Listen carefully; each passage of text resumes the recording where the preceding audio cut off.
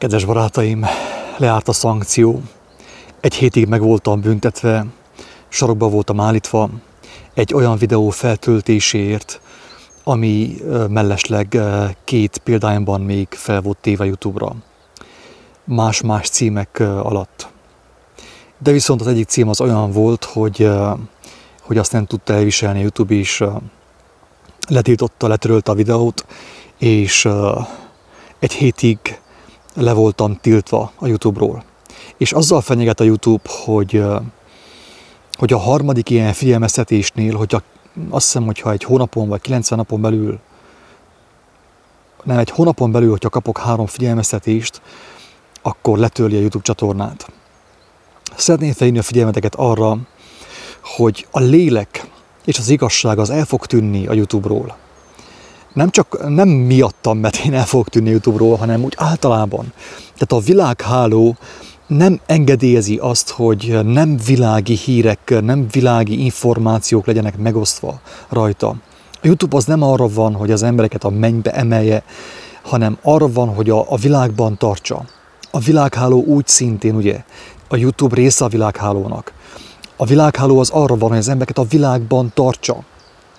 Ezért én ismételten felhívom a figyelmet arra, hogy aki azt gondolja, hogy a világháló majd megtalálja az igazságot, és azáltal ő szabaddá válik, becsapja magát, kedves hallgatók, becsapja magát. Az, hogy még meddig lesz fenn a YouTube csatorna, a kiáltó szó YouTube csatorna meddig fog működni, nem tudom, nem tudhatom. Minden esetre én mostantól olyan videókat fogok csak feltölteni, amelyek nem túl kemények, és a YouTube is el tudja fogadni azokat. És felhívom a figyelmeteket, hogy mostantól az erőteljesebb, tartalmasabb hangfelvételek a kiáltószó.hu oldalon lesznek. Kiáltószó.hu a legelső oldalon megtaláljátok a legújabb feltöltéseket. És le is lehet tölteni mindent egyenként. Tehát egyszerűen nem fog ez működni, hogy én bármit, amit ad nekem a lélek, feltöltsek a YouTube-ra, mert nem engedélyezik. Ez van. Erről van több cikk ugye a blogon, több kiírás, hogy ez hogy működik, hogyan fogja a WHO, az egészségügyi világszervezet, ugye a világmafia letiltani azt, hogy az igazság bármilyen formában is megjelenjen a világhálón. Úgy gondolom, hogy jogos egyébként. Én nem veszekszem vele, mert jogos. Ez az ő hálózata, ez az ő világa.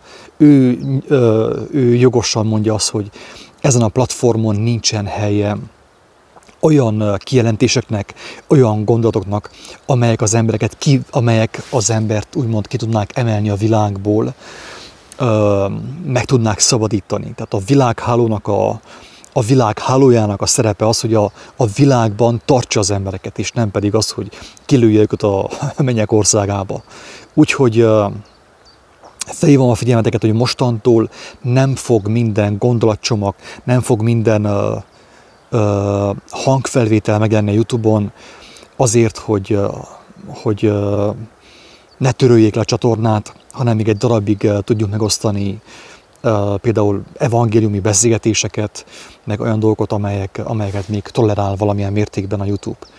Tehát mostantól az összes keményebb hangfelvétel, az összes erőteljesebb gondolat nem fog felkerülni a YouTube-ra, hanem a www.kiáltószó.hu oldalon megtalálható lesz, letölthető lesz audio formátumban, és nyilván terjeszthető lesz mindenki számára.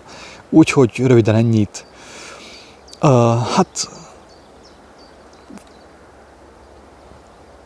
Ennyi, röviden ennyit.